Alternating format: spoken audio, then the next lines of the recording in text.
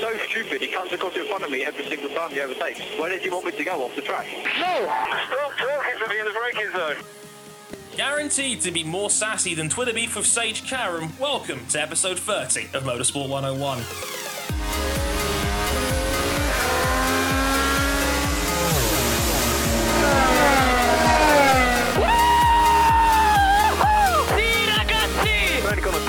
I cannot believe you are the world champion!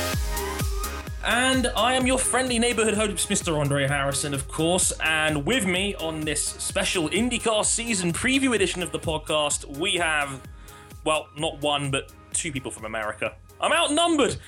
Not good. Our producer, Adam Johnson's taking a bit of a breather on this one. He's just cooked a delightful Mother's Day roast dinner, so filling in, and I'm very happy to announce this, filling in for Johnson for this episode, she is one half of the Grid Girls podcast and one of the most entertaining hockey Twitter follows you will ever come across. Introduce yourself, Miss Sarah Connors. Hi, everybody. Thanks for having me on today.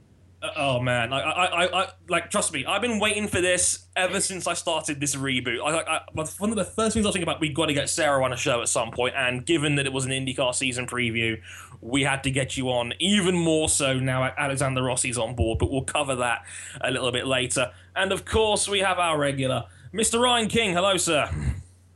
Is this like the first sign of me getting replaced now? Like, my only American status is gone now. Your P45's in the mail, King. Don't worry. Like, Sarah's got too many IndyCar friends you can bring on at any given opportunity. You've been replaced. No, I'm joking. Oh, no. Like, King's irreplaceable. I think he's been on something like 25 out of our now 30 episodes. Like, he's part of the furniture at this point. I should be charging him rent by now. But on this special new weekly edition of the podcast, because we are now going once a week from here on in, a little bit of discussion about Formula One, enough, kind of like an extension to a previous segment we already did on last week's show, talking about the Halo becoming the first public viewing of said Halo during the F1 testing season, and everybody kinds of hates it. Or do they? We'll be following up with some more of the drivers' opinions and where everything kind of stands on this, and just how crazy this whole Halo situation is. Is it a good thing? Is it a bad thing? Pros, cons, again, all that good stuff. It's a nice little follow-up. And then, of course, we will get into the IndyCar season preview proper, which is basically the meat and potatoes of this entire show.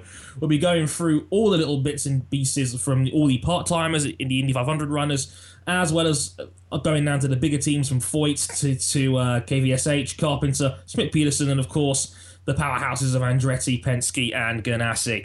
So all of that, Rookie of the Year discussion, all that good stuff on this quite special edition of the Motorsport 101.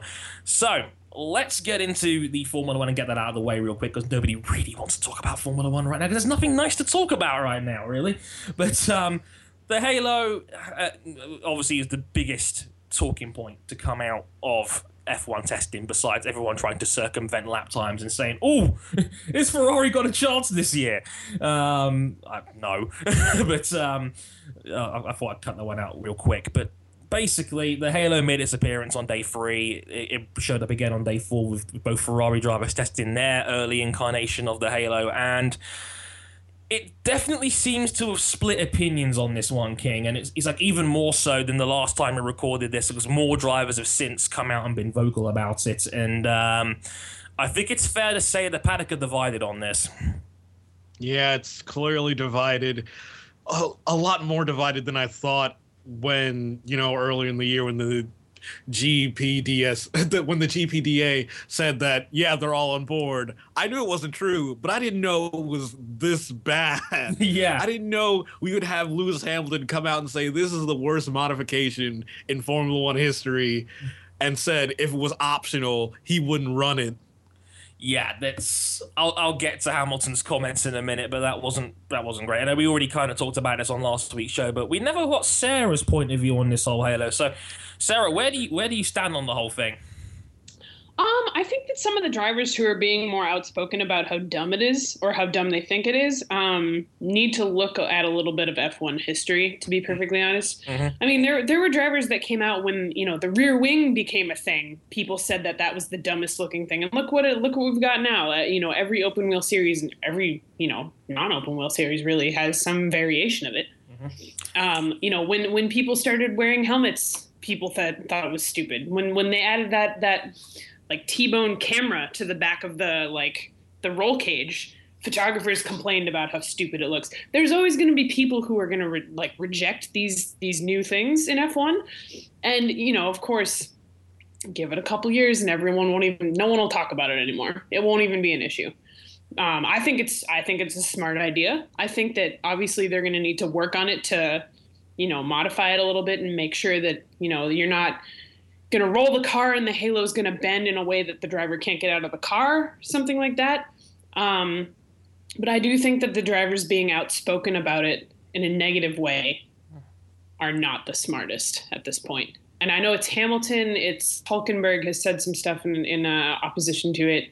Vettel liked it, right? Didn't he? Yeah, I'll go have a quick read of Sebastian Vettel's comment. He said, I think the Halo is okay, even if I believe that this system can be improved in terms of both aesthetic and visibility, and I think we will see an evolution of it very soon. In principle, I think it doesn't look very nice, but if it can help save lives, and if thanks to it at least the two drivers who died recently, Henry Surtees and Justin Wilson, could still be here with us, then I think it can be the ugliest system, but nothing could justify not having it fitted.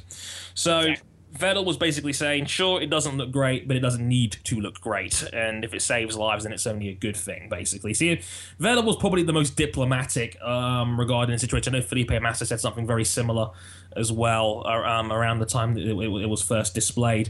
Now, as Sarah quite rightly pointed out, Nico Hulkenberg was one of the more negative names against this idea. His quote was, and the following, for me, it looks horrible. I think it sterilizes the sport. There needs to be an element of danger that makes it sexy and attractive, and that's also what Formula One needs. Back in the day, it was a lot more. If anybody's playing F1 driver bingo at home and you have the box say, back in the day, you can tick it off now and take a drink. King, I don't like what Hulkenberg's got to say here. I mean, calling it a sterilizer? I mean, really? Oh. Like, back in the day when F1 was sexy and people died. Yeah, Hulkenberg. Real smart. Did you see Ricardo's reaction to that? Yeah, yes. Here's Ricardo's reaction, and honestly, this might be my favorite Daniel Ricciardo quote since he started in Formula One. He said, I heard Hulkenberg say some things I don't agree with because there's no need to be a hero about the situation. It doesn't change the sport or the speed of the car. It's just if there are any flying objects, it's an extra bit of protection for us. I don't know why he's puffing his chest out for something like that. It doesn't make sense. Now, I know you were opposed to the Daniel Ricciardo bandwagon movement, but I like the fact that Ricciardo kept it very real on this one. Yeah, when he's right, he's right. Yeah, I can't disagree with anything that Ricciardo said in that one. I mean, I get that. I mean, I talked about this with King before we went on the air real quick, and I was just saying that F1 definitely, I think, glamorizes its past to a large degree, but doesn't really want to talk about the things that negatively affected it, like death, which happened more often than people would care to admit. And, you know, we all like to glamorize the past, make it all sound great. It happens in many elements like engine noise and, you know, how the cars looked, how the cars were faster. I mean, we all saw David Coulthard's comments earlier this week saying that, you know, F1 needs to be flat out and whatnot. And even though car management's been around for like 30 years now in Formula One, as Brundle quite rightly said during Canada last year. And, you know, when you've got so many people coming out and saying these things about what their perfect vision of F1 is, King, of course people are going to react very anxiously, let's say, over things like this, right? Yeah, and they kind of at first tried to put it off because before Jules' incident, there was Maria Di Velota's incident where people kind of like brushed it off as an extremely freak accident. This will never happen again. Mm-hmm. And kind of like, death is not an issue in Formula One. Don't worry about it. Then, like, that's the thing about that. People say, "Oh, these things are just freak accidents," and that's been said a lot over the last couple of weeks over these developments in the Halo device. And when you've got to consider things like Jules Bianchi, which obviously was, a unsavable situation no matter which way you look at it, to Justin Wilson, to Henry Surtees. So people forget about Hinchcliffe got hit by a stray piece of a car back in Indianapolis a couple of years ago as well. So it's obviously mentioning Felipe Massa as well. It's obviously more common than I think drivers want to admit. We've had 5 or 6 incidents like this in the last 5 or 6 years, ironically. So I don't know whether it's just people are in denial about this or whether it's just, like Ricciardo said, like big ego movements and, having their precious F1 look untouched because, people think F1 is sexy and has to be, look attractive to the casual viewer and whatnot. I don't even want to go down that road because Lewis Hamilton's quote, I think, was the most, I don't want to say asinine. In fact, I will call it asinine and as well as naive because this quote was, I really, really hope not. And if it does come in, then I hope we will be given the option of not using it because I will not be using it on my car. And people ask me why Lewis Hamilton gets so much criticism sometimes. Like, Sarah, I don't even know what to tell you on this one. Like, it's just, I'm going to give him an extreme benefit of the doubt and chalk this up to naivety. Yeah, I don't know. I mean, with the whole, Formula One needs to be sexier, blah, blah, blah. I don't think people who are already watching are going to stop watching because you're adding a halo. Agreed. To be honest. You want to draw more viewers in? Do revenue sharing. Make it so that there's equal teams. Don't let one team run away with the championship every year. Do something that's going to make the racing better. Formula One's already as sexy as it's going to get. These guys are driving 200 miles an hour around a track every week, and that's super exciting. I'm sorry, but I'd rather not have the risk of people dying and get to enjoy my sport every Sunday, at 8 a.m. whenever we have to get up. Yeah. And, rather than, the alternative. So, the Halo is not going to stop me from watching it. And I think that's a pretty common attitude. And Hamilton's comment is that's rough. It's naive, and unfortunately, I think a lot of people jumped on that too, especially because one, it's Lewis Hamilton who's the biggest star in Formula One right now, so of course his opinion will carry weight. But on top of that, Jenny Gow was one of the people that jumped on that and made a poll, very very similar to what Hamilton was saying. Is this Halo the worst looking modification in Formula One history? And 70% of Gow's voters agreed with him, and I was like, This world is doomed. I looked at that in horror when I first saw that. I'm like, really? But are they agreeing with him because they're Hamilton fans and they're going to agree with him no matter what? Because his fan base tends to be like that. It's true. He does have the biggest fan base in F1 by a mile and the biggest bandwagon support, I'd argue, in F1 as well. Go on, King. That's one of my big gripes about politics in F1. People don't seem to have their own ideas. They just back who they like backs. Yeah, it's like, well, Vettel said this. Let's like what he had to say. Hulkenberg didn't like it. Boo this man. So it's one of those kind of. I think there's definitely an element of that to it because I think a lot of people that don't know any better would easily look at that kind of comment and say, well, Lewis Hamilton said it, it must be true. Or, something along those lines, even though there is definitely a vocal opposite opinion to this and people that are more willing to have an open mind on this situation, like Daniel Ricciardo, like Carlos Sainz, like Felipe Massa, like Sebastian Vettel. And it's, like I said, it is such a funny observation that the drivers are clearly so split on this when the GPDA was claiming to be all in agreement for this. Like, what are the odds you have 20 grown knuckleheads who are speed freaks that are driving 200-mile-an-hour cars to ever agree on anything, let alone something that potentially could compromise the look of the sport for the sake of speed for a bunch of speed nuts?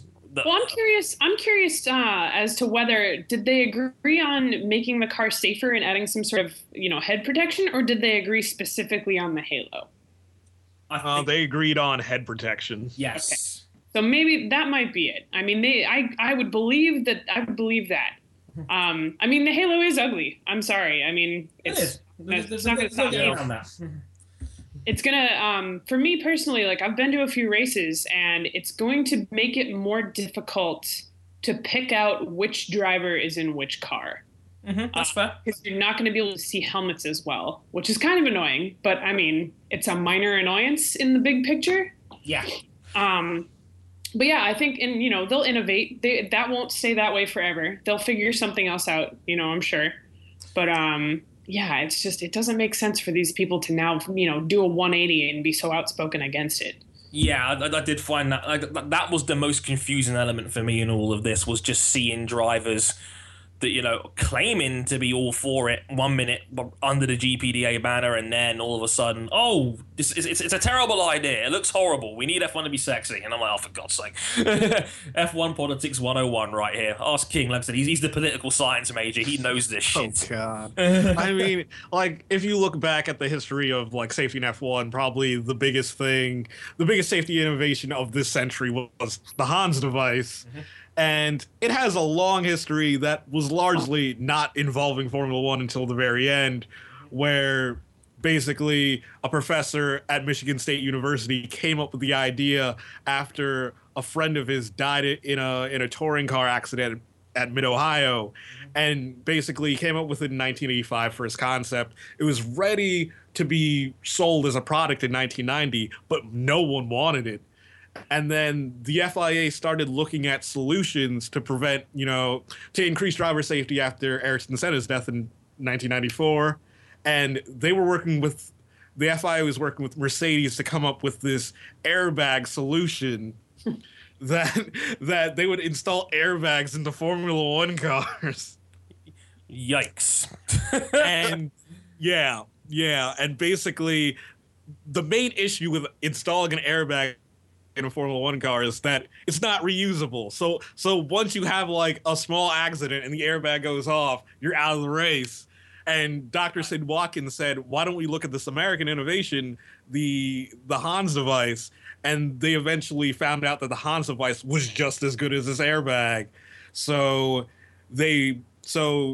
this professor worked with Mercedes, and they were able to narrow down the Hans device to what it is today, because what it was before, it was a massive thing. It had this bowl-shaped collar that went up to your ears and went around the back of your head, and the little straps on the side, they were a lot larger back then. They were if you had draping a soccer scarf made of carbon fiber down your shoulders.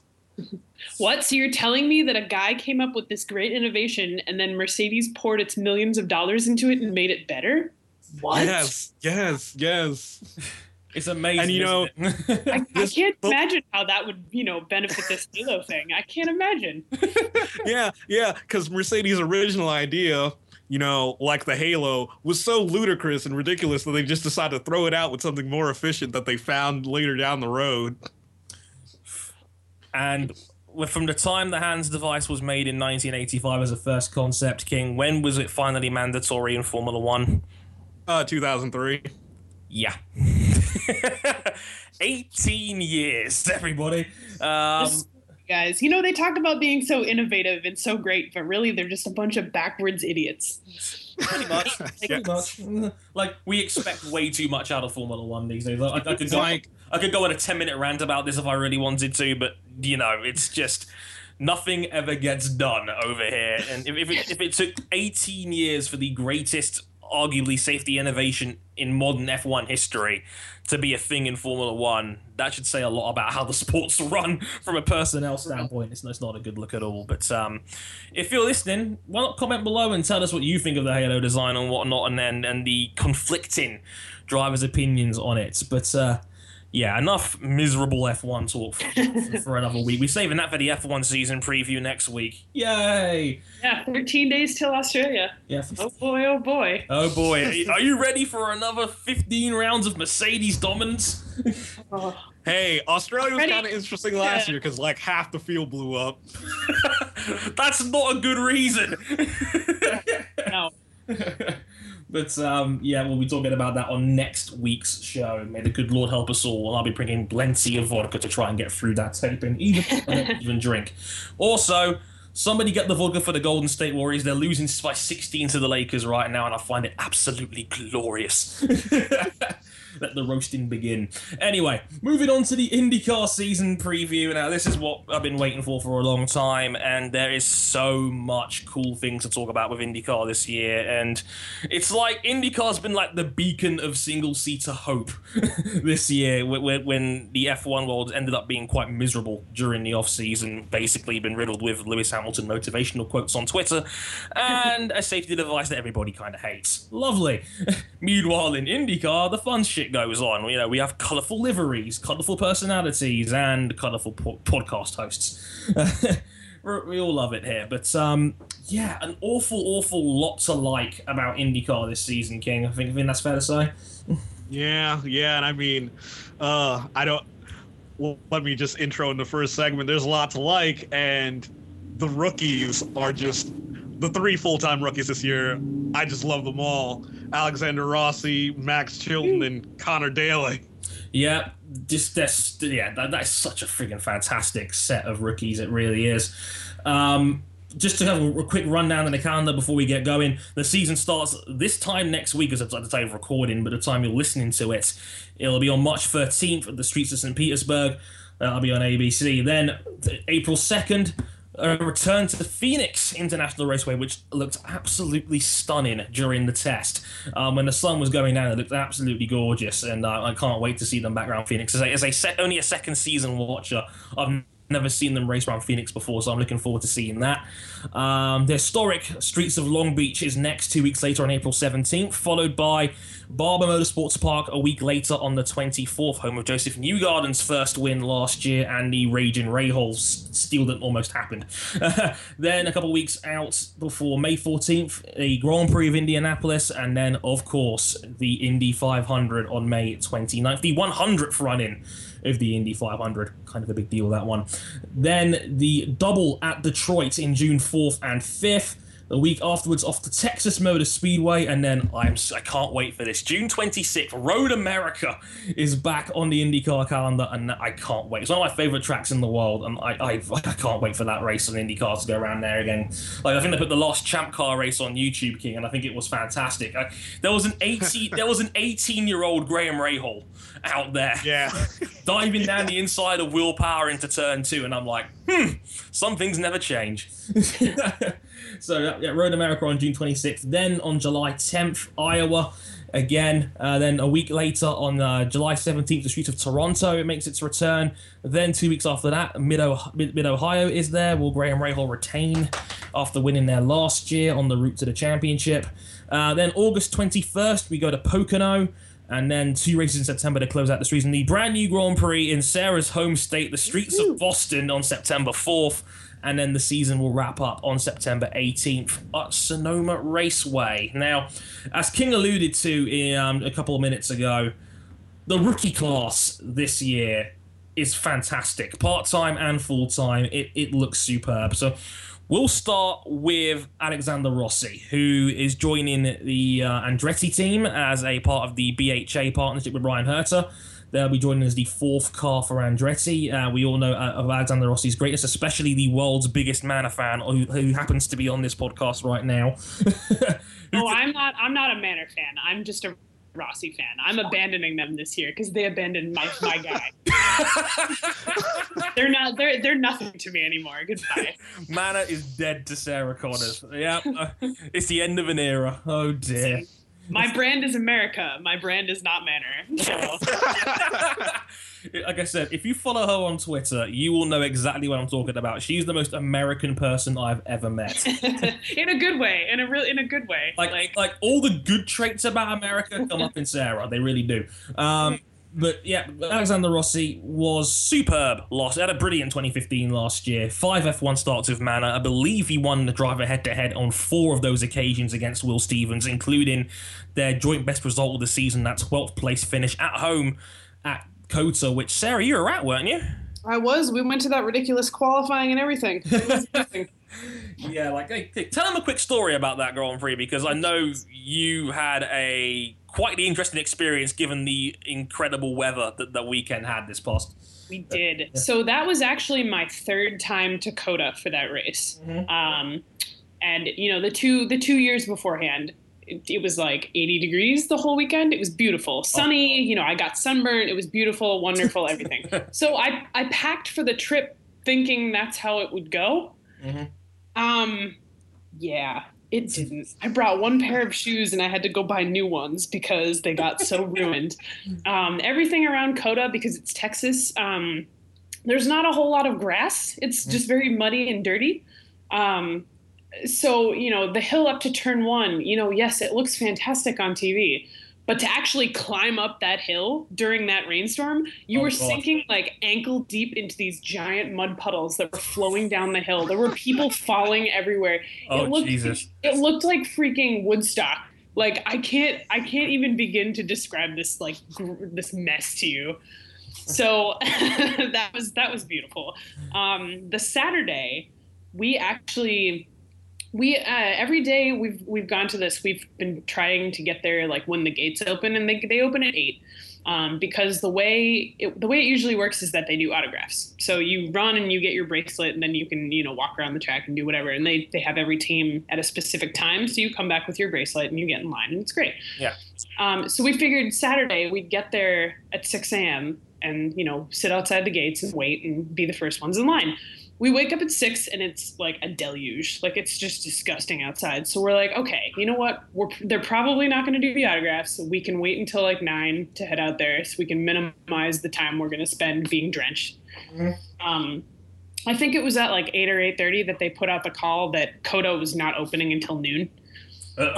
So we're, and they ran, what did they run? Like FP3 or something? Was it FP3? Must have been FP3. No.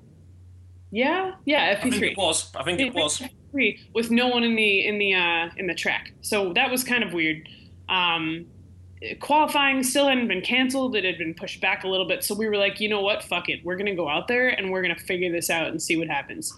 So luckily, we had general admission tickets and they were still just letting everyone into the grandstand because it was covered, thank God. So we just stood under cover of the grandstand and watched all the teams do all those ridiculous things. Like, I think it was Sauber put a guy in a cart and was like pulling him around. The Force India guys were doing like a fake rowing thing. Yeah, that was so funny. Ricardo and Kvyat came out and danced. Like, it was fun. It was a good time. And then, we stayed until they absolutely were like, no more, we're not doing qualifying today. And then they let us do a pit walk, because we had all stuck around all day. So your patience was rewarded, and again, I don't know if you ever ended up watching it back on TV. It was even funnier seeing it live on all the hard cameras. Like it's as much as F1 is a cynical friggin' sport sometimes. Like the guys in there are a family bunch, and they know how to have a bit of fun every once in a while. It was great. And then the actual race was amazing. Race of the year. Everything about it was great. There was one point where, Rossi got up into 12th. I think he might have been even in 11th at one point. He was in the points. Yeah. Oh no, he had never actually got into the points. He was in 11th. 11. Yeah.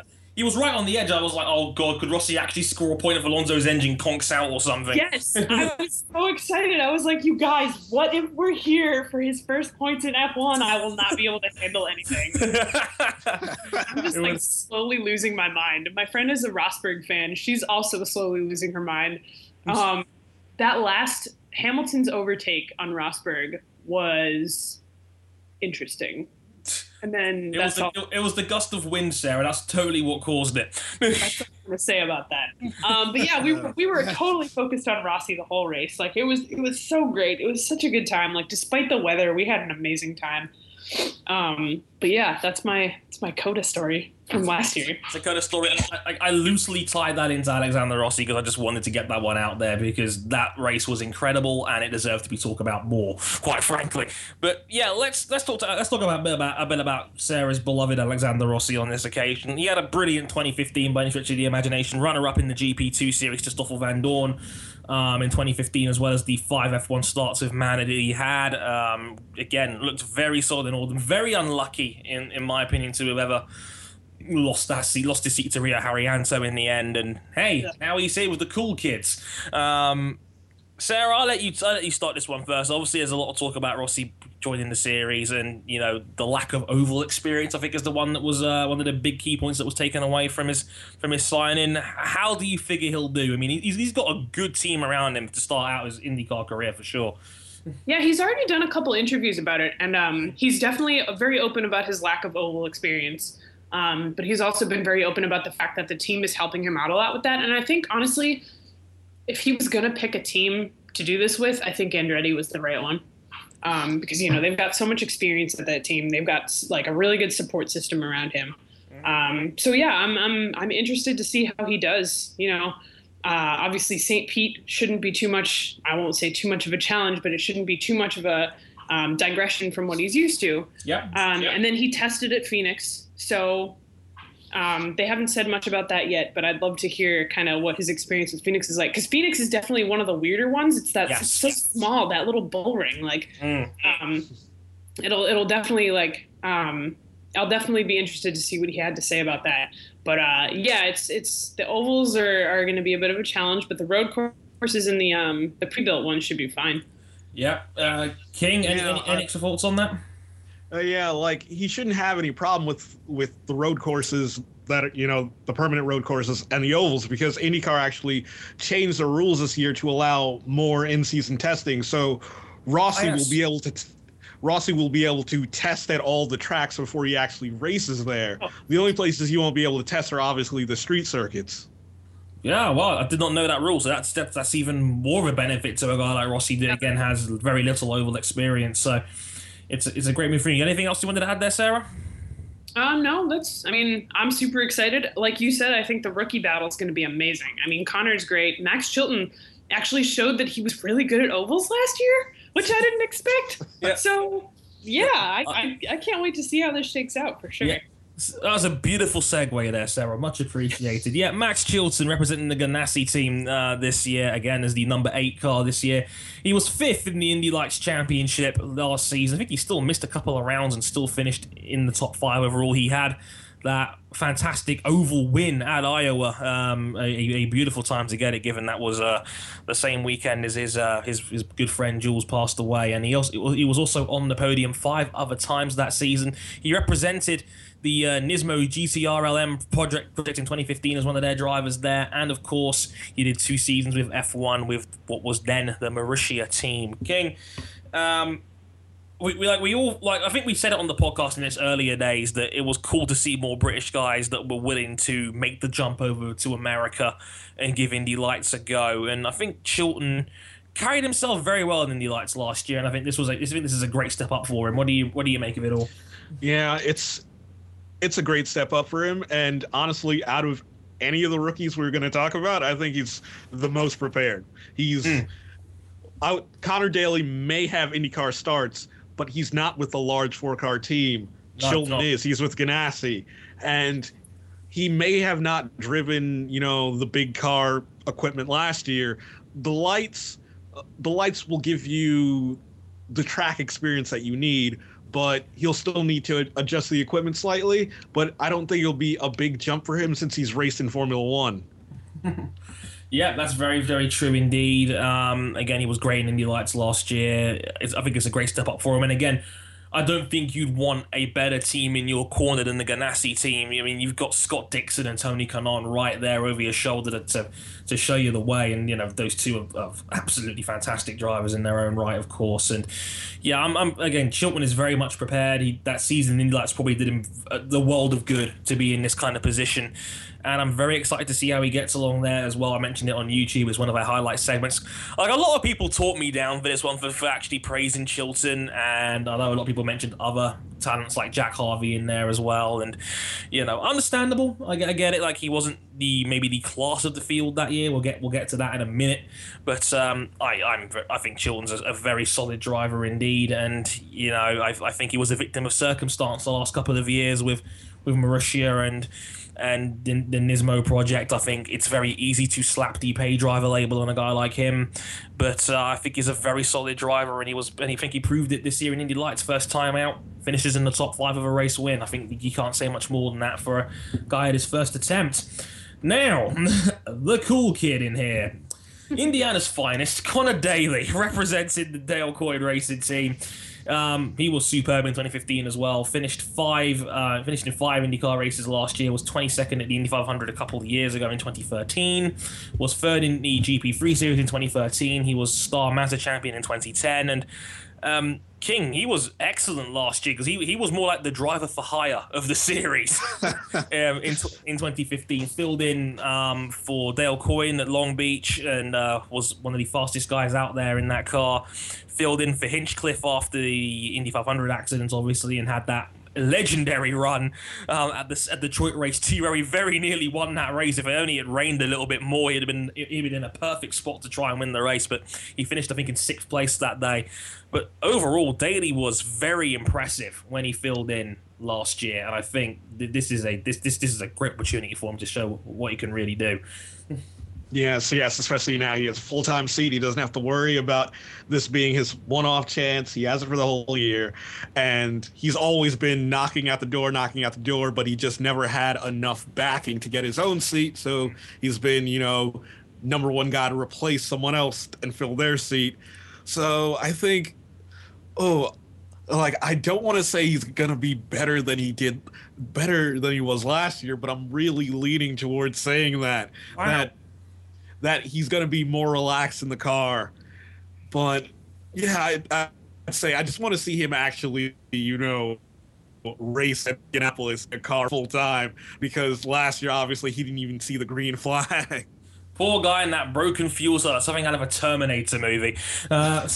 Sarah, I know you're a huge Connor Daly fan as well. Where do you gauge him going into this season? I think him definitely having a full season is hopefully going to make him more relaxed in the car. I definitely agree with that. I think also if he doesn't catch it on fire at the Indy 500, that'll be a step up from normal. And I'm excited to see him drive. I mean, I thought he was pretty impressive filling in for on the Dale Coyne team last year. So. All thumbs up all around for Connor Daly. Next up, the part-time rookies. Matthew Brabham representing PureTech Team Murray. It's a car prepared by KVSH. He'll race in the Grand Prix of Indianapolis and the Indy 500. He was 4th in Indy Lights in 2014. He's done a lot of racing in America. Pro Mazda champion 2013, USF Formula 2000 champion in there as well. And another part-time rookie will be the reigning Indy Lights champion Spencer Pino, representing Rahal Letterman Lanigan Racing.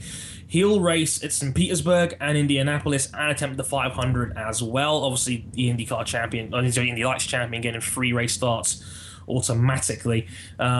So King, two fairly young, but two very, very fast talents here representing part-time. What's your read on these two? Because I don't know enough about Spencer to really comment, but obviously you do. So I'm going to let you take the lead on this one. Yeah, I mean, Spencer Pigot was, top of the class in Indy Lights last year. A lot of people felt, they felt rubbed the wrong way when Rossi and Chilton came over from Europe and took the full-time seats available, and they kind of felt like, why shouldn't the Indy Lights champion get a full-time ride next year? And I could see where they're coming from, but obviously this is, a business, and Spencer Pigot only had his light sponsorship to move up with and didn't have enough to pay for a full-time ride. Brabham, on the other hand, you probably remember Brabham because he had a one-off in Formula E last year. Yes, in Uruguay, and he spun into the wall and he was memed into oblivion. When Bay doesn't love you anymore, and you just see the picture of him looking dejected over the barricade, sitting to himself in the fetal position. Poor guy. Because I think he was in the top 8 at that point in time when he spun it and crashed. Poor Matty Brabham. So nice to see he's recovered from that highly emotional experience, King. Yeah, these two are probably the top of the American feeder ladder. They're the cream of the crop of the class that have developed on this side of the pond compared to Chilton, Daly, and Rossi, who've all mainly raced in Europe. Yeah, I couldn't agree more. They are pretty much the top of the pile in America. Looking forward to seeing how they get along. Spencer, I did see a couple of Indy Lights races last year. Spencer looked really friggin' quick, so I'm curious to see how he settles into the fold. I hope he gets a full-time seat, because that should be the entire point of Indy Lights, really. Ultimately, that should be the goal. You'd like to see a feeder system like that happen, but obviously, as King quite rightly says, business is business sometimes, and it just doesn't work out that way. But yeah, I'm definitely pulling for Spencer in this case, and I hope he gets a really great run out of his opportunity.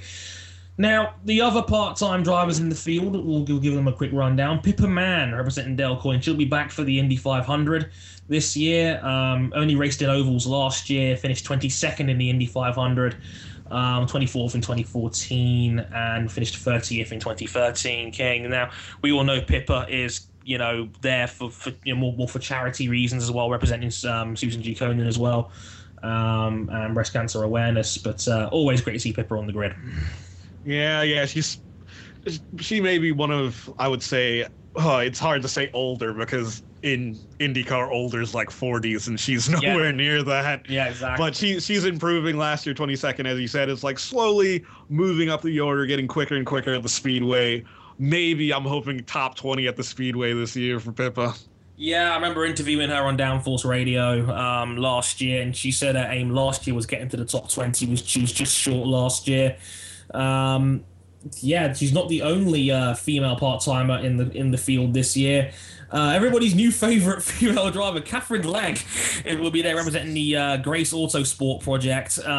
We all know.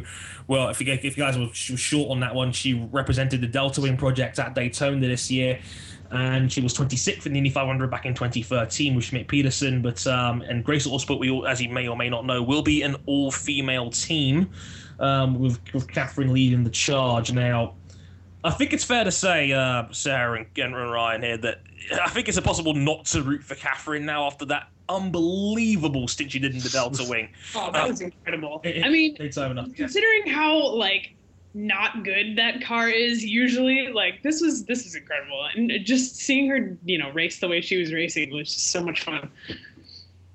Yeah, absolutely. It was my first time I'd watched the Daytona 500 the 24 Hours of Daytona, I should say. And she was incredible. I know the Delta Wing had kind of been laughed off a couple of years prior, but seeing the car finally realize its potential, and then having Catherine do that unbelievable stint from the back of her class to lead the race after 3.5 hours again was just an insane effort. And again, the fans picked up on that, and I think they gave it a Spirit Award for the race as well, which was just superb. King, and what's your faith in the Grace Autosport project then? Because the press of it's an all-female team will inevitably raise a few eyebrows. I mean, the team is led by someone who is probably could beat team principal at any of these IndyCar teams. Beth Paretta, she used to run Dodge's IMSA program, the Viper program, and they won a championship before big bad Sergio Marchionne from Fiat came over and shut down the program. Yeah. Sergio wasn't great about that whole not winning thing. Yeah, it's like how does Ferrari's sister team, the Viper team, come over and beat Ferrari during Ferrari's 60th anniversary in the United States? That is every salty 6-year-old that's thrown the Monopoly board in disgust after losing. I didn't want to play anyway, basically. But taking my ball and I'm going home. Yeah, didn't want to play anyway. I'm taking my ball. Game's over, everybody. So Beth Paretta knows how to win, and I don't know. I think in terms of her wanting to win, they've been pulling back on it'll be an all-female team rhetoric to nice. More recently I've been seeing there'll be females in key engineering, management, and mechanics positions. So I think they're trying to tone it down. Okay, so they've kind of diluted it a little bit. I mean, I did always think that the whole all-female team rhetoric was a little bit ambitious. But I think it's a good idea. Oh, absolutely. Yeah. But in practice, having dudes in supporting roles is not that big of a deal as long as the women are in all the key roles.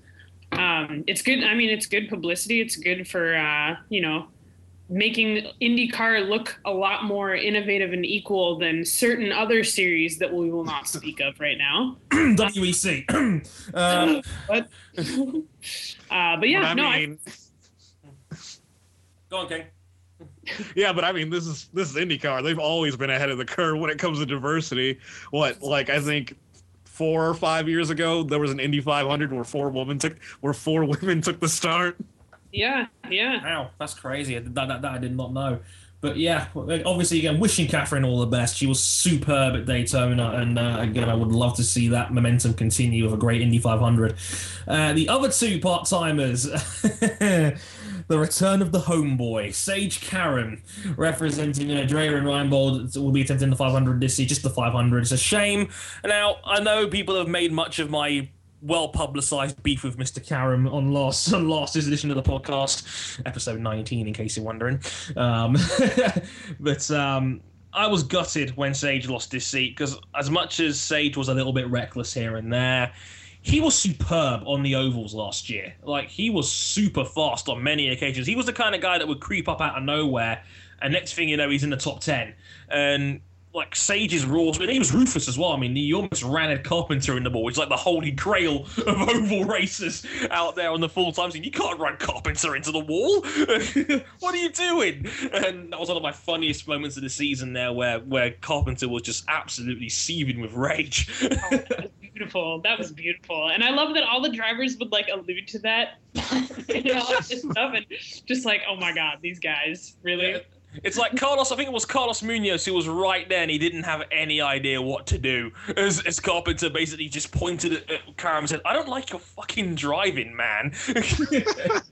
which is absolutely hilarious. But yeah, I do wish we can find Sage some shirts. First of all, that's the most important thing here, but also a full-time ride, because I think Sage is a great talent with all due respect to him. And again, just lucky for him, he's 21. Exactly. You know, he's got years ahead of him.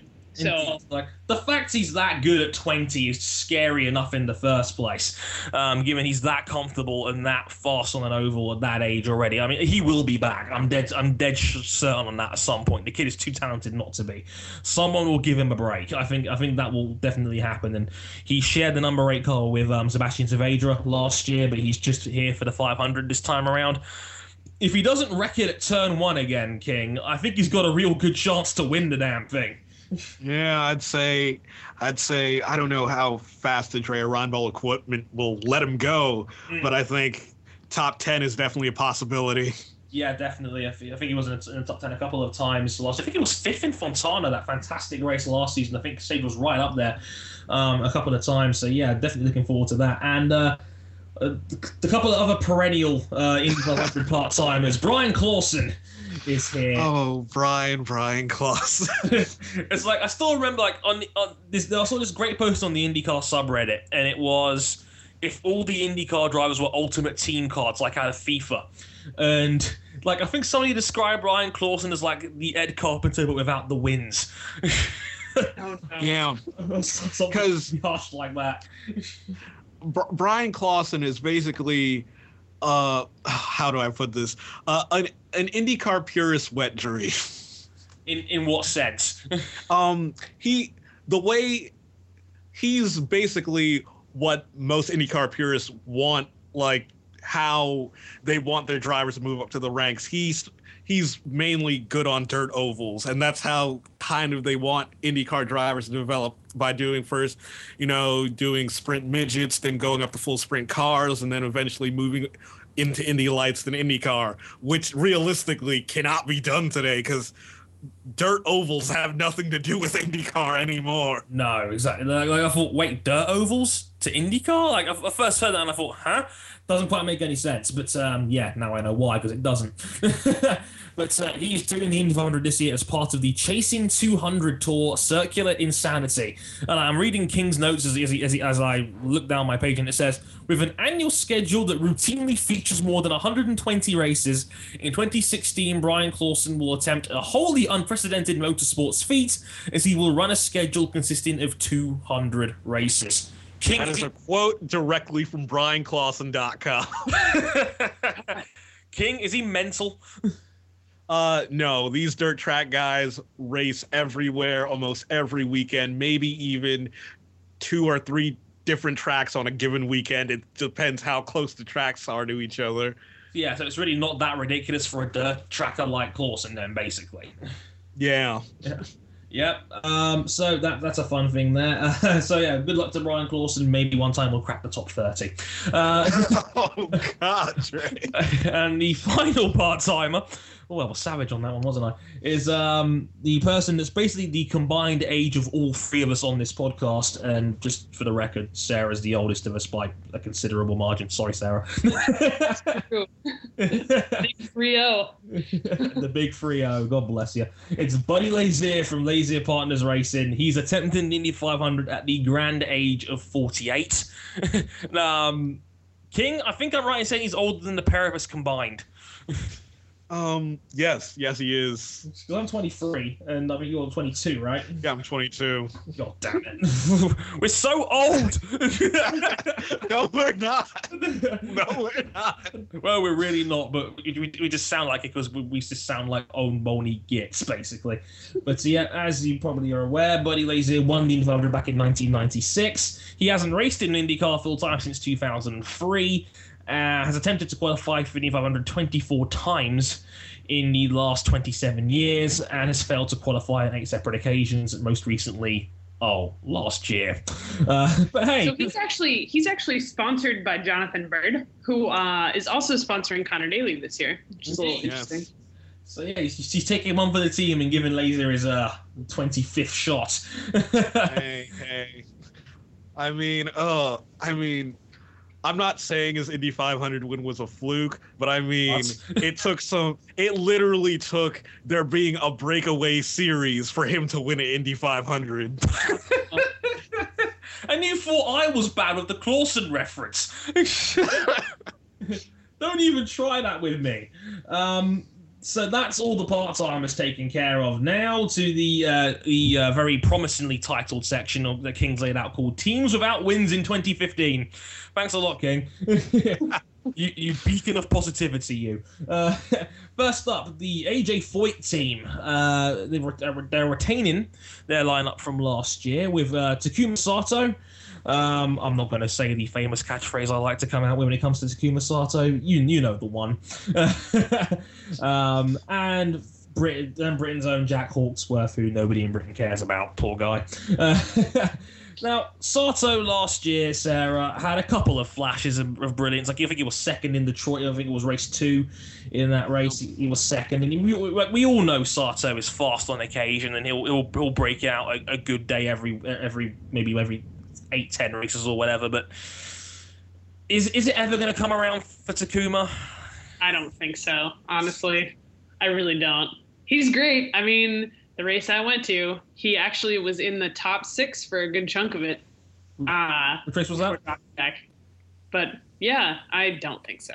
No. Yeah. Again, Takuma he was 14th in the 2015 standings, so right in the middle of the pack there. 13th at the Indy 500. And of course, again, this highlight result there was second in that second race in Detroit, finishing behind Sebastian Bourdais. Which, what a weird race.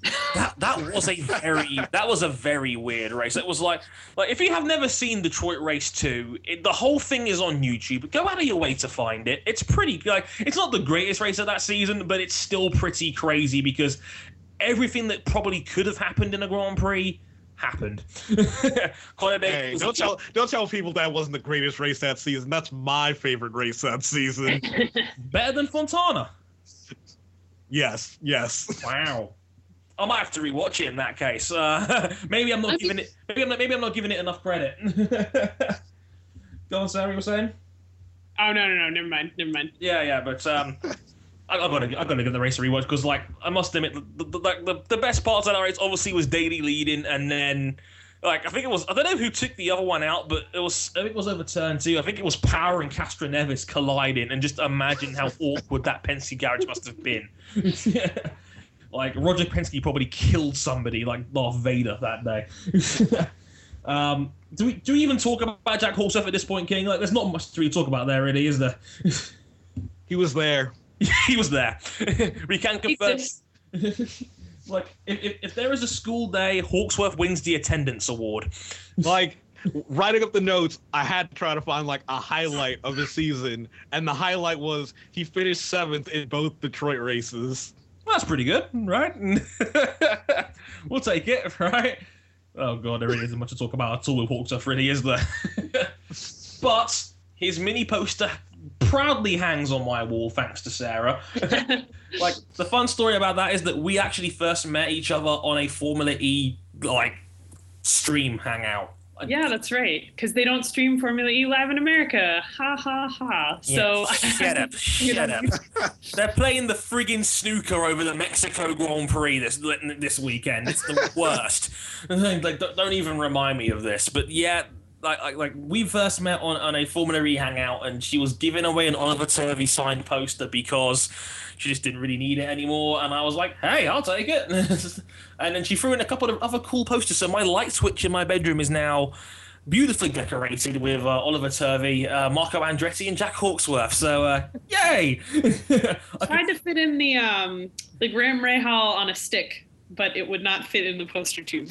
So instead of giving out autograph cards, Graham Rahal gives out like little cutouts of himself on a little stick, so you can. It's seriously ridiculous. I'll send you a picture later. But No, that sounds like the cheesiest thing ever, and I want it. More on Mr. Rahal later, but Hawksworth, yep, he wins the attendance award. He showed up. That's... I would honestly argue that AJ Foyt Racing is probably the most boring IndyCar team. Yes, I think they've won that award by a landslide. Like. Yeah. How can a team of Takuma Sato be so boring? Somehow they manage. We haven't mentioned the other driver of Dale Coyne this year, making the move from CFH to Dale Coyne this year. Luca Filippi, who was 21st in the standings last year, raced 10 out of the 16, did not race the ovals. He has never tried the Indy 500. He will for the first time this year. And of course, he was one half of the brilliant 1-2 that CFH had at Toronto last year, King. Now, we all know Felipe is more of a track guy. Is he going to cope okay on the ovals, I wonder? And is he due to have one of those great big flash in the pan performances like we got in Toronto last year? I think we could see him really shine on the street courses, but I'm not particularly sure about the ovals. I know he's telling people he's confident, but that's what every driver says. Yeah, that's what every driver says. They're not going to say otherwise. But he has, zero experience. What? He's from Monaco. They don't even have like enough room in that country to host an oval. like you could put the entire circuit like one average American oval. That's probably far off, actually. Yeah, exactly. Yeah, but Luca Filippi, the guy to look out for on a street circuit, on any given street circuit, he can contend. He's very, very fast on the street tracks for sure. Not sure about everywhere else, but that's going to be one of the intriguing things to keep an eye on this year. Now we move to the teams with wins. Thanks for the optimism there, King. Bottom of the list on that regard, KVSH and Sebastian Bourdais, the one-man wrecking crew of KVSH, the four-time Champ Car champion consecutively from 2004 to 2007. He was 11th at the Indy 500 last year and had 2 wins, in fact, the second race in Detroit, minor spoiler there, and Milwaukee. He won the Milwaukee, King's favorite race on the calendar. So King loves Bourdais and he loves Milwaukee. He probably went crazy that night, didn't you, King? Yes. I should just note that Milwaukee is not on the calendar this year. Boo! Milwaukee was fun last year. I looked at the track and thought, oh, it's going to be terrible. It was actually a pretty good race. Yeah, but I mean, I like Phoenix better, so. Yeah, okay, fair enough. We've forgotten about it. Never happened. The only highlight I can remember from that race was Paul Tracy complimenting Sebastian Bourdais and thinking that is the craziest thing I've ever heard in my life. Oh, yeah. It was like hell froze over. It was like if Alonso said, "Yeah, Hamilton really was better than me in 2007." Oh my God! Look, you have a better chance of me marrying Jennifer Lawrence than Fernando Alonso ever admitting that, ever, quite frankly. But Sebastian Bourdais is a perennial top tier dude. He's one of those dudes that has a chance of winning any given race. He's a very, very good all rounder. One to watch for sure, King. I'm not sure if KVSH has the tools to get him there, but we all know he's a brilliant bloody driver, so who knows, right? Yeah, he might not get a win next year, but he's certainly going to drag that thing through a couple podiums. Yeah, it's Sebastian Bourdais. I said it before. Bourdais is one of the most underappreciated drivers ever. Like Bourdais is a friggin' monster, quite frankly. So I desperately want to see him win another IndyCar title just to get to 5 would be amazing. But any thoughts on Bourdais going in, Sarah? Aside from Will Power's brother hating him, no, I mean, he's fun to watch. I honestly, his car's livery was one of the most exciting things about IndyCar last year, honestly. Oh, yes. That, like, bright green, like, what? If the Green Lantern had a car. It would absolutely be that. No, I think you're right. Like, he always has a chance to challenge for some points, and, yeah, he'll be fun to watch. Absolutely, and that 2016 livery looks mean.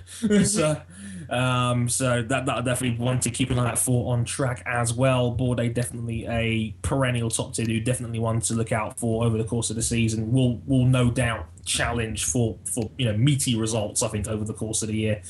The newly renamed Ed Carpenter Racing after Fisher and Hartman had to depart, it's now essentially a 1.5 car team. Led by one of the great characters of IndyCar, and that is the Brosif, Joseph Newgarden, 7th in the 2015 championship, 9th in the Indy 500. We got 2 wins as well at Barber and Toronto, and a couple of second places in Iowa and Pocono as well. And Sarah, I think it's fair to argue that if it wasn't for Graham Rahal, I think he'd be the breakout star of 2015, and he was magnificent last season. Oh, yeah. No, easily. I thought that his race in Toronto, I actually had not watched it live. I went back and watched it a couple months ago. He drove beautifully. Perfect.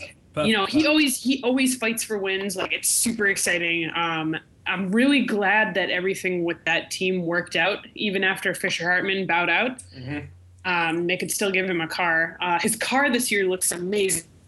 Have you seen livery? Yeah, best livery in the field. It looks, it's a beauty. White, those it's got faded the gold. bricks in the white. Oh, so nice. Oh, yeah, beautiful. Yeah, no. I cannot wait to see what he does this year. Especially if they.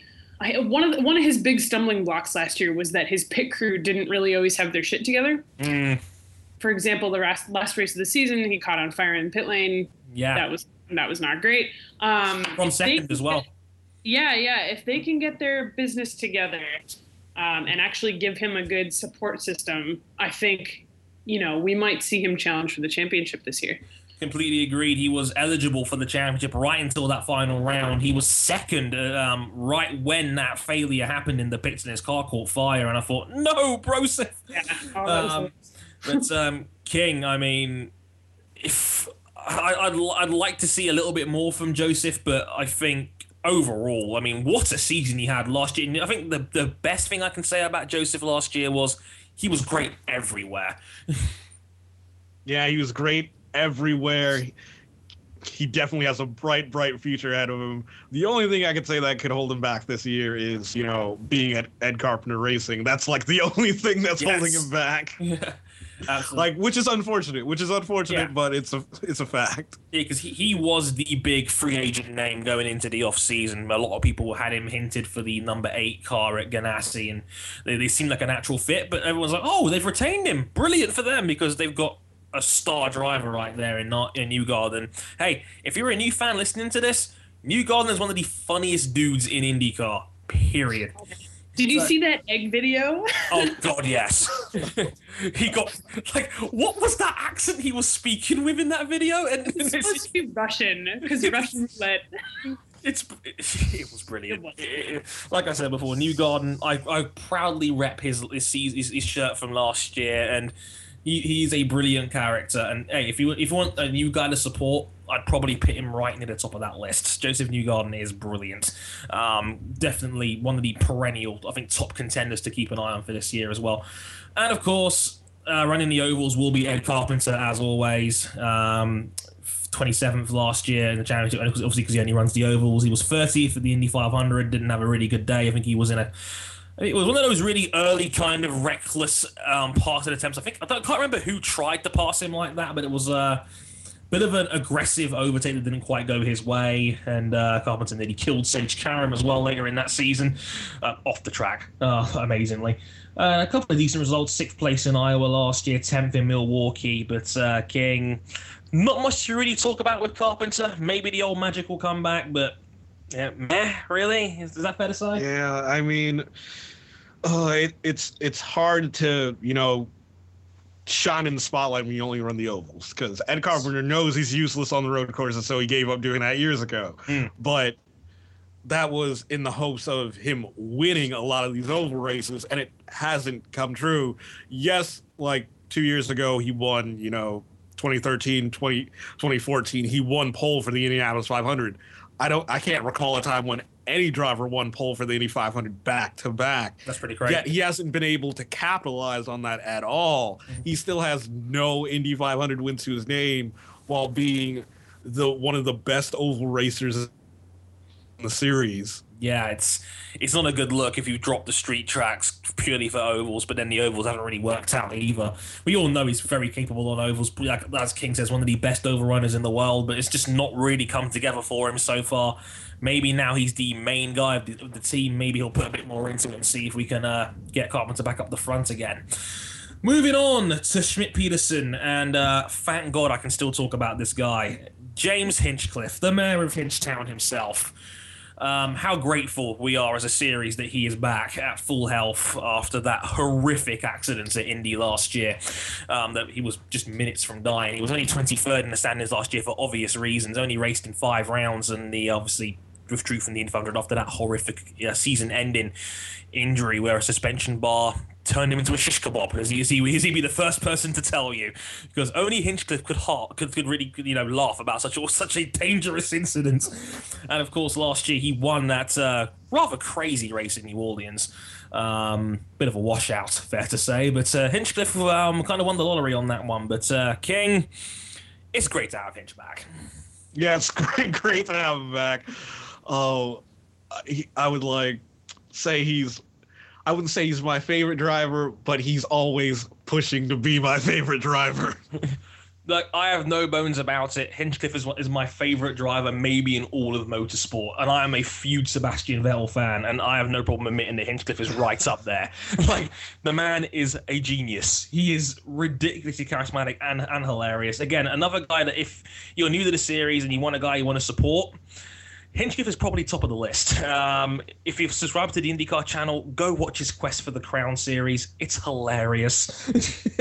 Like, he goes all in to try and be the Indy princess, and it has hilarious entails. But from a competitive standpoint, it's going to be hard to get a read on Hinch. And he's won 3 races. We know that he is a very solid all-rounder when he's on it. And is it fair to say, Sarah, that the Schmidt-Peterson move hasn't been as great on paper as I think many of us figured it would be? Honestly, it's hard to get a read on it, like you said, just because he really didn't get to run that much last year. Yeah, exactly. I think it'll be, obviously, once we see the whole season, we'll be able to make that judgment. But I want to see how he starts out, whether he can put up some good results or not. And then really kind of make that decision. I did have a little side note, though. There is a really great website called the Players Tribune. I don't know if you've heard of it. Yes. So where it's, athletes from all walks of life, narrate a story or whatever to someone who transcribes it. And these stories are fantastic. Hinch did one, actually, recently about getting back in the car after a huge accident. So if you are listening to this, you should go find that and read it. It's great. Completely agreed. It's a very well done piece, and Hinch is, like I said, he's one of the great personalities in motorsport. He can be serious, but he's also a brilliant laugh, a great guy to be around, and a real great ambassador for the series. I said motorsport needs more dudes like Hinch, and I'm glad IndyCar is going to have him back for this year because he's a very, very talented dude as well as being completely hilarious. He'll be teaming up with Michaela Leshin, replacing James Jakes, as he heads to Mano's WEC team. Hey, Sarah, it's the part of Mano you actually like. All the nice people are. I know. No, I'll be following them, actually, so that should be good. Yeah, it's all the likable guys from the old Mano. But yeah, Michaela Leshin will be filling in for him. Just only ranked at Simona last year, but finished in the top 10. A very solid result for Michaela indeed. 16th overall in 2014, his last full season. And that 2014 season, he was second at the second race in Houston, King. Now, it's been a while since Aleshin has driven full time. It's been a couple years now. Any idea where you think he could end up? I mean, the one race he drove last year, the season finale in Sonoma, where he finished 10th, that was great after not running for like a year. Superb result. Yeah. It's like, hopefully everything goes fine. I know recently he did something really stupid and decided to tweet out a picture of his visa. Whoa. That ain't good. Yeah, he quickly deleted it. Hopefully no one knows where he lives. Oh, no. That would be nice. So, visa issues aside, potentially, I know Aleshin is very fast. Shout out to Danny Brennan, who I know will be listening to this because he hates Aleshin because he digitally took Connor Daly's potential Schmidt-Peterson seats away. Relax, Danny. You can get over it now, I promise. Yeah. But a very fast guy, and again, a good opportunity for him, Schmidt-Peterson, to see how he does. Quick note to Rahal Letterman Lanigan Racing, and again, I'd say the breakout star of 2015, Graham Rahal, who was 4th overall in the standings. He was like the great hope, not only for Honda, who struggled as a manufacturer this season, but probably Honda's entire motorsport division, given the struggles of their MotoGP team and then McLaren Honda as well. Graham Rahal put the entire brand on his back last year. Won 2 races in 2015, Fontana and Mid-Ohio, 2nd at Barber and the Indianapolis Grand Prix, 3rd at Detroit Race 2 and Milwaukee, 4th overall, 5th in the Indy 500. King, has Rahal got it in him again? Because like Rahal was just seemingly just another one of those. Like he had the curse, like 120, I think, plus races between him and his first and second wins, and he'd seemed to have struggled a little bit in the midfield. But 2015, he was astonishing. I mean, can he keep that up for another year? Yes, like I really want to believe it. Like right now, Rahal staying a 1-car team. They're expanding for 2 for the 500, but it shouldn't affect their season that much. It's pretty much as long as they could keep up with the 4-car teams, Graham should be right there, and it seems like Graham's going to be pretty much there at Rahal for the foreseeable future, because I know Andretti has signed their 3 main guys for 2-year deals, so they're there for 2016 and 2017. I don't know about the other teams, but all the other 4-car lineups seem fairly stable. Yes. So it seems like Graham is going to have to stick with his father's team and see what happens. Yep, he's going to be the thorn in the side of the 4-car operations for years to come, especially if his dad keeps being sassy on Twitter. Remember that one, King? Yes. Bobby Rahal pissed off the entire nation of France by basically accusing Tristan Vautier and Sebastien Bourdais of being unable to drive properly. No. Whoops. Yeah, like I was just expecting all the French kids at my university just go down to the Bobby Rahal car dealership and egg the place. Dear. Maybe just leave a bag of croissants outside the door or something. Haha, French joke. But let's quickly get to the rest of the 4-car teams and who we haven't mentioned yet. First up, Andretti and Ryan Hunter-Reay, who had a very mixed bag season last year, I think it's fair to say. He was 6th overall by the time the standings finished out because he had that very solid late run at the end. Obviously, 2014 Indy 500 winner.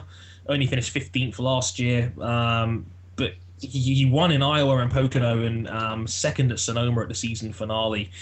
Sarah, it was kind of a really mixed season because I think for the good first half of it, Hunter-Reay was literally the worst of the Andretti dudes, which was just inconceivable given he's kind of like that team's spiritual leader in the NODHL car. But he really clawed it back towards the end of the season. Like, which Hunter-Reay are we going to get next season? Yeah, honestly, I'm hoping that, for the sake of competition, I hope that his late run in the season there kind of translates to this year.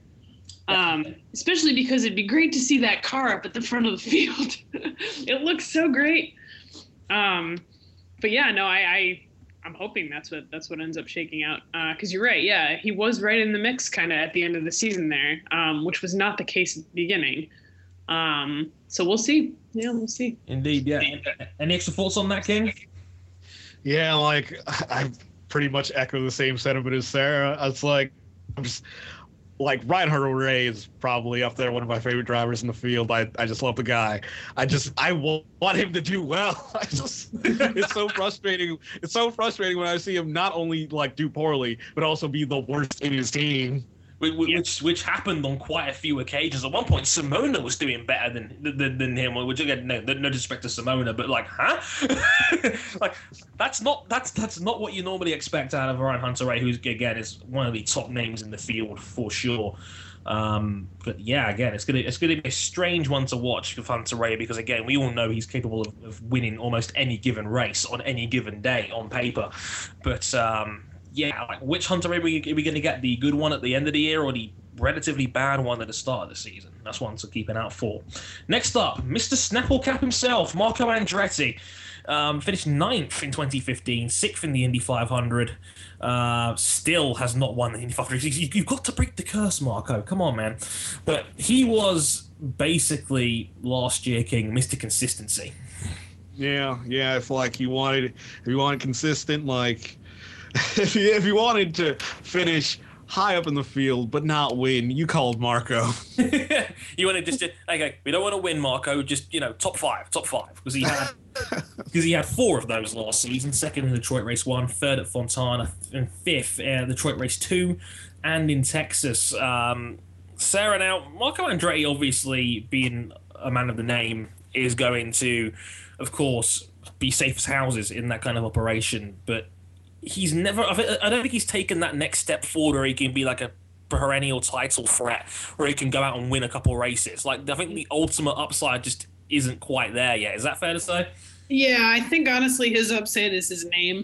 He's lucky in that regard. No, I like him a lot. I'd love to see him do well. Oh, I do. But yeah, he's always kind of the always a bridesmaid, never a bride, in terms of getting close to winning some of these races. But yeah, it'd be great to see him do that this year for sure.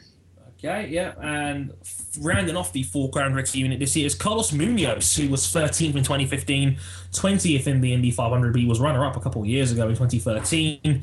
Had a solid 2015. He got that first win at Detroit Race 1 when it was rained off halfway through.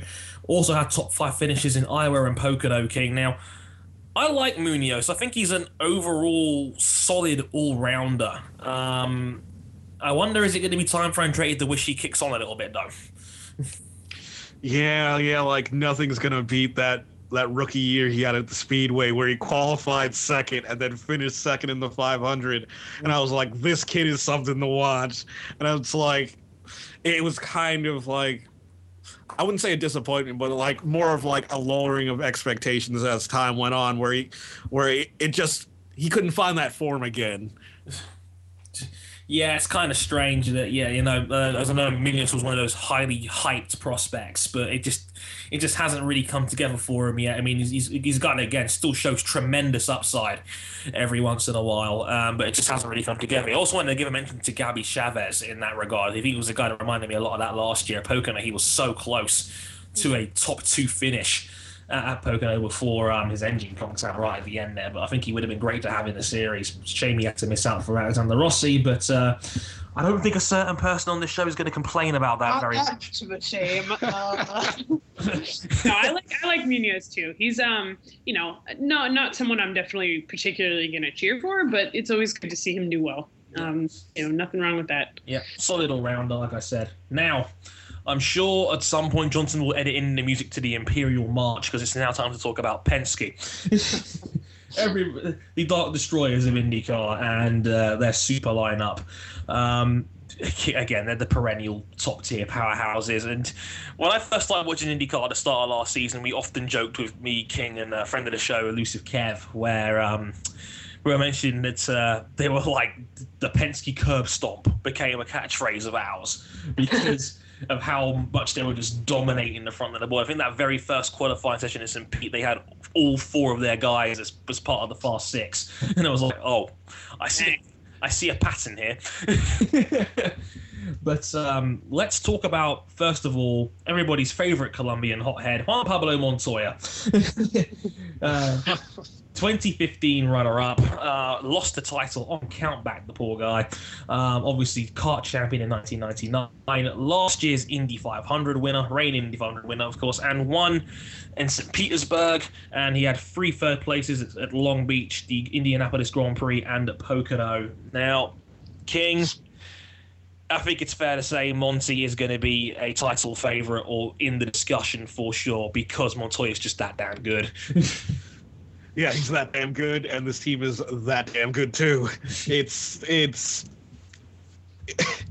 everyone's worst nightmare. It's Juan Pablo Montoya at Penske, and it seemed like 3 years ago people were like, "Oh, those days are long gone. Don't have to worry about that anymore," and that just changed so fast. It's like, shit, Monty's fast again. We're all doomed. Yeah, but like, is it a matter of the voice of impending doom here, Sarah? Because again, Montoya is just he's always going to be in the mix. He is, and I mean, you give him the Chevy Aero kit and Penske's backup, and what are you going to do? At this point, you just have to wait for him to age out of the series, because I'm pretty sure he's going to be quick right up until he's done. So yeah, I mean, this Penske squad is an old squad. I think, Will Power is the youngest guy on the team at 35, and Juan Pablo Montoya and Helio Castroneves are both 40. I don't think Pagano's that old, is he? Hang on. Yeah, Pagano's the young guy. Okay, yeah. No, that's still... I'm letting Google settle this. He's 32 in May. Dang. I'm younger than the whole Penske squad. Oh, yes. Oh, Sarah, the breath of fresh air. This podcast always good. Sorry, Johnson. Nah. But yeah, very much the case. That, like, it's scary that a 31-year-old in the team is the young'un, relatively speaking. But yeah, I can't agree with any of that. If Monty will be in the mix, it's like the juggernaut when it comes to speed. One of the most efficient team in the field, and Monty, who is just such a brilliant driver in every way. like we all mocked him when he left F1, but Monty is just that dude. He's just that quick everywhere. Moving on, the number 3 car, and everybody's favourite Fonz from Brazil, Helio Castroneves, 5th in 2015, 4-time IndyCar Series runner-up, 3-time Indy 500 champion, of course. Did not win a round last year, amazingly, but it was 2nd in New Orleans, Long Beach, and Milwaukee. He was 3rd in Texas and Toronto. King, again, it's Helio. He's going to be in there again. It's like cut, copy, paste, but with like Helio being like the nicest dude in IndyCar, pretty much. I love him. Yeah, but I think him being Helio Castroneves, the question isn't whether he'll win the title or not. It's whether he'll finally become a 4-time Indianapolis 500 winner or not. Yeah, I think it's fair to say that, I don't think Helio particularly is that bothered if he's series champion or not. I think it's more the Indy 500s and the fact he's won 3 of them already as it is, which is just crazy in its own right. Scott Dixon said it himself. He traded his 3 titles at the time for 3 Indy 500s. It's just the nature of the beast more than anything else. But again, we all love Helio. He's like he's probably the people's champion of IndyCar more than anything else. And yeah, Sarah, it's like cut, copy, paste for Montoya, really, isn't it? Yeah, basically. I'm actually, little side story here. I'm using him as a way to try to get people into IndyCar, because yes. a lot of my hockey fan friends.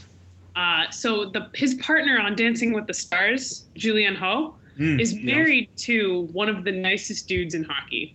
So, and he just got traded from one team to the other. So I'm like, well, his wife was on Dancing with the Stars, right? With this guy, Helio Castroneves, who's really awesome. And it spirals out of control from there. And yeah, it's worked. I mean, I've gotten people who are like, oh, that race is next week. We should watch this and see this guy do his thing. It's so fun. So, but yeah, no, he's great. You're right. It is very cut, copy, paste. for Montoya. It's Penske. Penske with a Chevy Aero kit. What are we gonna do? Yeah, exactly. And on another quick side note, he was also on James Hinchcliffe's own podcast, The Mayor on Air. I forgot to mention that earlier, but they have their own podcast series, IndyCar, The Mayor on Air, and there is no better man to host that than Mr. Hinchcliffe. And his episode with Elio is insightful and hilarious. So again, check that out if you haven't already. Again, cut, copy, paste. Elio is a perennial top contender, and he will be because he's just great everywhere. It's Penske and a Chevy Aero kit. So who's next? Oh, great, it's Will Power next. Shit. Will Power. It's like, oh, I wonder if I can say something different about this one. But again, I think it's fair to say, King, Power is probably the fastest man in IndyCar. Like, I think he was on pole position 5 times last season, more than any other guy. He's the 2014 Series champion, runner-up at the Indy 500 last year to his own teammate Tim Montoya, won the Indianapolis Grand Prix, second at St. Pete. Cut, copy, paste again, King? Yeah, pretty much. I mean, like, the only person that could stop, like, the only people who can stop Will Power is his teammates. That's pretty much it. Yeah, like, I think Sarah would probably echo your sentiments. Power is a monster. He just is. He's just so fast in everything. When it comes to raw speed, he's unbeatable. I think, at least in my humble opinion. But again, Sarah, it's pretty much running the same again, isn't it? Yeah, I mean, Will Power, he won the championship a couple years ago. He's good. He's really good. I don't know what else to say here. It's not like there's any really criticisms of him that I can lay out here. He's got a great team behind him. He's an incredible driver. And he's always going to be, one of the guys in contention for a win. So, copy paste. Yeah, like us talking about Penske is basically just talking how big and powerful the Death Star is. We're really good, and we're really I'm kind of sad about it, but not really. It's so fun. Yeah, just like the Death Star. It's like it's really good, but it's sad when it blows up your planet. Here's the thing. It's not like Mercedes in F1 where they're probably going to win every race. It's more like, it's the Death Star, but people blew up the Death Star. You can take they're beatable. You can try real hard. Like, they're beatable, guys. Like, it makes it that much more satisfying when you do beat them. I mean, we saw Scott Dixon do it last year. It's doable. It's possible. Yeah, Scott Dixon overcame the Empire with the other Empire. Scott Dixon is the Luke Skywalker of IndyCar. Yes. Done. There you go. So again, rinse and repeat. Will Power is another one of those guys that's up there now. Simon Pagenaud is a little bit more interesting in that regard. 1, because he's also hilarious, and 2, because Pagenaud was his first year with Penske this year after coming over from Schmidt-Peterson. He was 11th overall. He was 10th in the Indy 500. Now, I want to talk about that Indy 500, King, because Pagenaud was super fast last year at the Indy 500. I just think the issue with him is that he can't really pack race, but the speed is there in bucket loads. I was so frustrated because I basically bragged to everyone, hey, Pagenaud's going to win the 500, guys. Pagenaud's going to win the 500. Race starts. It looks like he's going to win. I'm like, guys, he's going to be the first winner since Gaston. He's going to be the first French winner since Gaston Chevrolet. I'm like, and then his engine conks out and it's all over. Poor guy. Like, Pagenaud was definitely the unlucky one of the Penske guys last year. Like, again, I've said it before. Pagenaud is a brilliant all-rounder, and his oval speed was, I think, something that was greatly underlooked last year. The guy is fast on an oval, all of them. He's right up there, but I think his pack racing, just kind of let him down just a little bit last year. But Sarah, I mean, he's 90% there. Like, Pagenaud is really fast. Yeah, no, for sure. He was one of the guys at Pocono where we were like, oh, suddenly Pagenaud is coming out of nowhere. Like, how is he in the top 3? What the hell is going on? So full disclosure, I had been to a bunch of races before we went to Pocono. I just did not really know what to expect at an oval. I mean, Pocono's technically an oval, right? We'll call it that. The tricky triangle, but it's basically an oval. And the race style is so different. And it was a blast. Mm-hmm.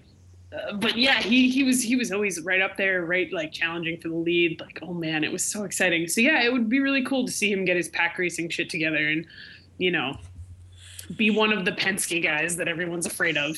Because what's worse than 3 Penske guys? 4 Penske guys. All right.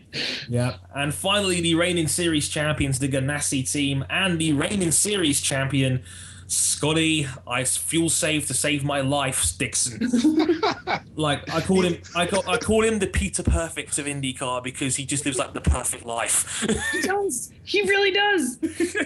He's ridiculously fast. He can fuel save better than anyone in the series can. He has a beautiful wife and kids. And he's one of the greatest IndyCar drivers ever with 4 series championships and the 2008 Indy 500 victory to his name.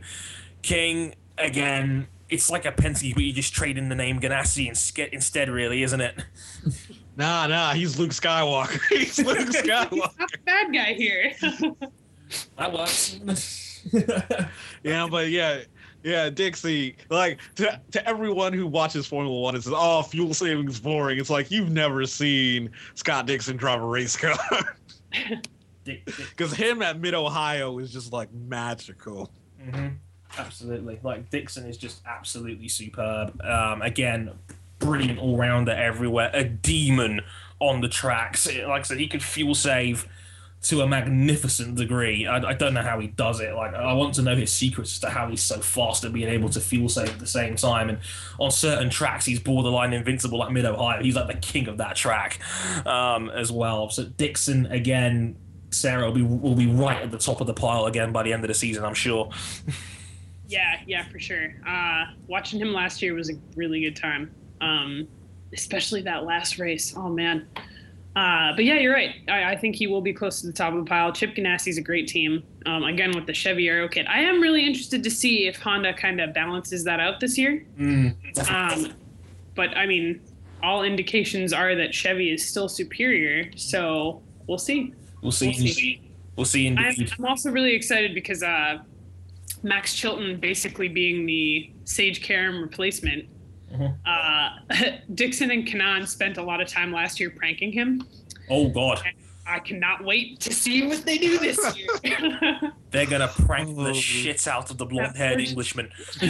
You do not know. Like, I think it was an interview a couple years ago when Dario was still with the team. The 3 of them, basically, they had an editorial in Racer Magazine where they just called everyone out in Formula One and called them all prima donna playboys. It's like they're gonna prank the shit out of Max Chilton. Oh, please. Dude, I mean, if they could wrap Sage Karam's Camaro in pink. Oh, man. Have you seen that video? It's so good. Yes. I have not seen that video. Sarah, you better send me a link to that as soon as we're done. I have to see this. Yeah, like Chilton, you're gonna get destroyed this year. Like, you are the stereotypical blonde-haired, beautiful-speaking Englishman. You've had it, quite frankly. You're out of here. I think Dario is still involved pretty closely with that team, right? Yeah. He's a driving coach. Yeah. So, oh boy. and I want to hug Dario because he's one of my heroes. So he's great. His commentary on Formula E is fantastic. He's brilliant. So enthusiastic. He's a joy to listen to. Love Dario in every single way. So Dixon, his very experienced Brazilian cohort, Mr. Tony Kanaan, again, one of the great characters of IndyCar again, right there. TK, 8th in 2015, 2004 Series champion, 2013 Indy 500 winner. Couple of solid results last year. Texas and Fontana, he finished in 2nd and 3rd at St. Pete as well. King, I'm not sure if Kanaan's best days are behind him, but he's still, again, right in the mix. Yeah, he's still right in the mix. I don't like like to reiterate what you said, where it seems like he's nearing the end of his career because his speed is starting to trickle off a little bit, but he's still competitive though. Mm-hmm. So it should be interesting to where he ends up at the end of the year, because it might determine whether he is with Ganassi next year or not. Yeah, it's a thing, because I remember he was very fast at the Indy 500 as well before he spun out there on put a wheel on the paint and gone. But Kanaan was right up there again as well, in the mix for the win with Dixon and whatnot. So again, TK, he'll be right up there, I'm sure. Again, possibly, maybe the decline will start happening, but hey, somebody needs to give Kanaan 500 points because he was brave enough to ride in a car with a Taylor Swift livery on it. And if he's willing to take one for the team like that, he deserves another series championship right there and then, quite frankly. But yeah, again, on the list of guys you might want to consider supporting, Kanaan is right up there because, again, brilliant character in his own right. One of the best guys in the field, not afraid to take the piss out of himself on many different occasions. Great guy. And the last driver. We've finally made it to the end. The last driver we're previewing here. Charlie Kimball. 12th in 2015, 3rd at the Indy 500 last year, 3rd at Sonoma, and 5th at the Grand Prix of Indianapolis. Is this another attendance award winner here, King? Yeah, I would say he's... Yeah, attendance award. Like, he's edging toward... It's like between attendance award and being Carlos Munoz-esque, but it's not... He's not that talented, so I can't...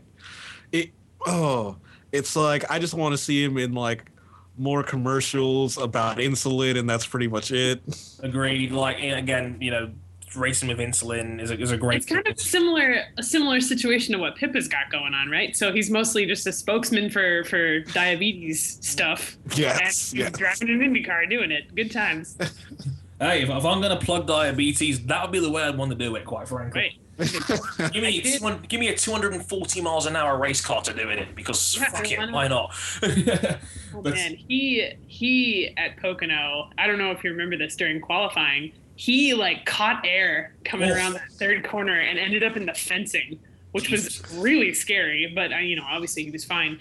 And qualifying got delayed by an hour because they had to put out the fire and get the oil off the track. And yeah, me and a few friends of mine were on Skype during that. We had to fill time like Jake Humphrey did at Canada 2011 in F1. It was a bodge job to say the least. But yeah, that is the entire 2016 IndyCar field. We've made it to the end, and just a few couple of mid-season categories I want to throw to you guys out here. It's courtesy of Sinan. If you're watching, Sinan, hey mate, thanks for listening. If you've made it to the end, God bless you. So, Rookie of the Year goes to... Oh, Rookie of the Year. Oh, it's like I think I might have to secure my passport in a safe location because I'm gonna have to say Max Chilton. Chilton? Ooh, okay. Sarah? You know what my answer is going to be. Please. Come on now. 1,776% Alex Rossi. Why did I even bother asking? Jesus Christ. Why? You made the mistake. You did it. Shut up, Sarah. You got me on that one, but yeah. So King's going Chilton, Sarah's going Rossi. Duh. I will go Conor Daly on this one. Shout out to all the Brennan fans out there. I'm going Conor Daly on this one because he's the fucking man. So I'm going to go with Conor Daly on this one. That's all you need to know. Championship favourite. So, pin your tail on the donkey. Who wins the championship? No. You pin your TIE fighter to the Death Star. Unless you pick the Death Star itself. Go on, King. Title favourite. Dixon, and the glorious lightning bolt livery. Understandable. He's gone with Skywalker. What a bastard. Sarah? You know what? I'm going to go out there and take a chance, and I'm going to say Joseph Newgarden. Because I think he had a great season last year, and I think that if he even picks it up a step from that, he's got a really good chance. I mean, he was in it right until the end. Mm-hmm. He absolutely was. He was the outside bet, and he was second on track for 90 points in that last round at Sonoma as well. So maybe it's off the off the road there, but yeah, it's my pick. I'm annoyed because I was going to sound really cool and pick Newgarden there, but now I'm thinking, ooh, I can't pick Newgarden now. Do I dare say Greg Rahal in the Honda? Nah. Yeah, why not? Oh, you never know. He could lift all of Honda Motorsport onto his back and do the whole thing. Why not? I should just note being a stat nerd. the last time a non-Big Three team won the championship was basically never. It was 2002 with Sam Morris Jr. winning for Panther Racing, and that's when none of the Big Three teams were in the current IndyCar series. Crikey. But you know what, though? What better time than now? Let's do things. I don't blame you. Joseph Newgarden is a great outside of the lines kind of pick. Do I dare play the Kylo Ren card here, and do I dare pick Will Power? As I said it last year, and I nearly had it on that one. Yeah, throw them double birds up to the sky and pick Will Power. Yeah. Fuck it. Yeah, Will Power. I'm going with Will Power on this one. He's my favourite heel-turning Australian, so I will go with Will Power on this one. And finally, breakout star of the year goes to... Oh, that means, like, it's not a rookie, because we already did that. Yeah. I'd love to say Marco Andretti. I'd love to see him do well in a season, but probably not. Okay. Fun to happen. Yeah, I want Marco to win a 500 so badly. Mm-hmm. You know what? Let's go with Hinch, because it would That's true. Having him have a bounce back season after last year would be great. Yeah, can we get a comeback? Can we get a comeback driver of the year award like the NFL? But yeah, Sarah's going Hinchcliffe. King? Yeah, I'm gonna go Marco then. Marco Andretti, and I will go with. Let me look at that list one more time. I'm gonna go with. Ooh, this is tricky. This is tricky. You know what? I'm gonna go Conor Daly again, because why not? I should just mention Adam Johnson, while he's not on the show today, he said Sebastian Bourdais, and I don't know why. I just didn't feel like picking Sebastian Bourdais because he won last year. Like, how is Bourdais a breakout name? Yeah, it's one of the most established names in the history of American open wheel racing. A French dude. A French dude. In glasses, who's a complete nerd. Hey, French dudes have done a lot for this country. Damn straight. Especially that one guy, Chevrolet. Mm-hmm. And that will just about wrap it up on this edition of the Motorsport 101 podcast. Fantastic show as always. You can always find me on Twitter at Harrison101HD, but you probably already knew that. You can find Ryan King at Ryan Eric King. That's 2 Ks. Go follow him. Sarah, feel free. The mic is yours. Plug yourself to high heaven, because the people need to know who you are, damn it.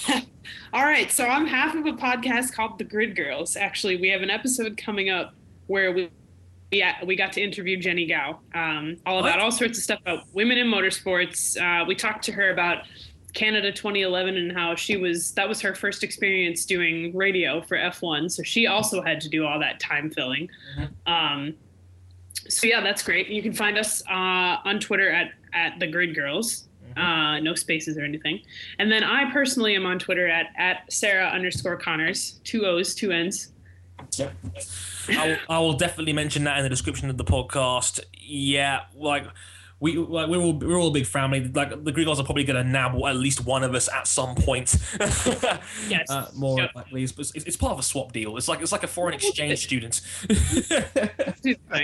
We have a good time. Saski's actually, so my co-host Saski is in South Africa right now, and she went to look at Kyalami Ranch. Oh yeah, pretty cool. Yeah, I've been there. Yeah. Well, I haven't been to Kyalami Ranch, but I've been in that general area. Yeah. So we're not recording for a couple weeks because she's there for a bit, but yeah, when we come back, we'll figure something out for sure. That'll be fantastic. And again, please follow Sarah. She's one of the most entertaining people you will follow on Twitter. She's an absolute star. And check out the Grid Girls as well. Friends of the show. They're brilliant in their own right. Check them out. Please give them a Motorsport 101 bump on my behalf, would you? Of course, also big thanks to Adam Johnson behind the mic. He obviously got the headphones in. He's produced a show on Mother's Day. God bless him. So big thanks to Adam Johnson on that. He's filled in beautifully here. As producing because I've got my new job starting tomorrow, so that's kind of why we took a gamble and recorded on Sunday night instead. But big thanks to everybody who's listened. We're up over 3,000 total plays on SoundCloud. You guys are absolutely fantastic, so thank you all for that. And next week we'll be back with an F1 season preview. But until then, from me, from Sarah, and from Ryan, thank you all very much for listening, and we'll catch you guys next time. Sayonara.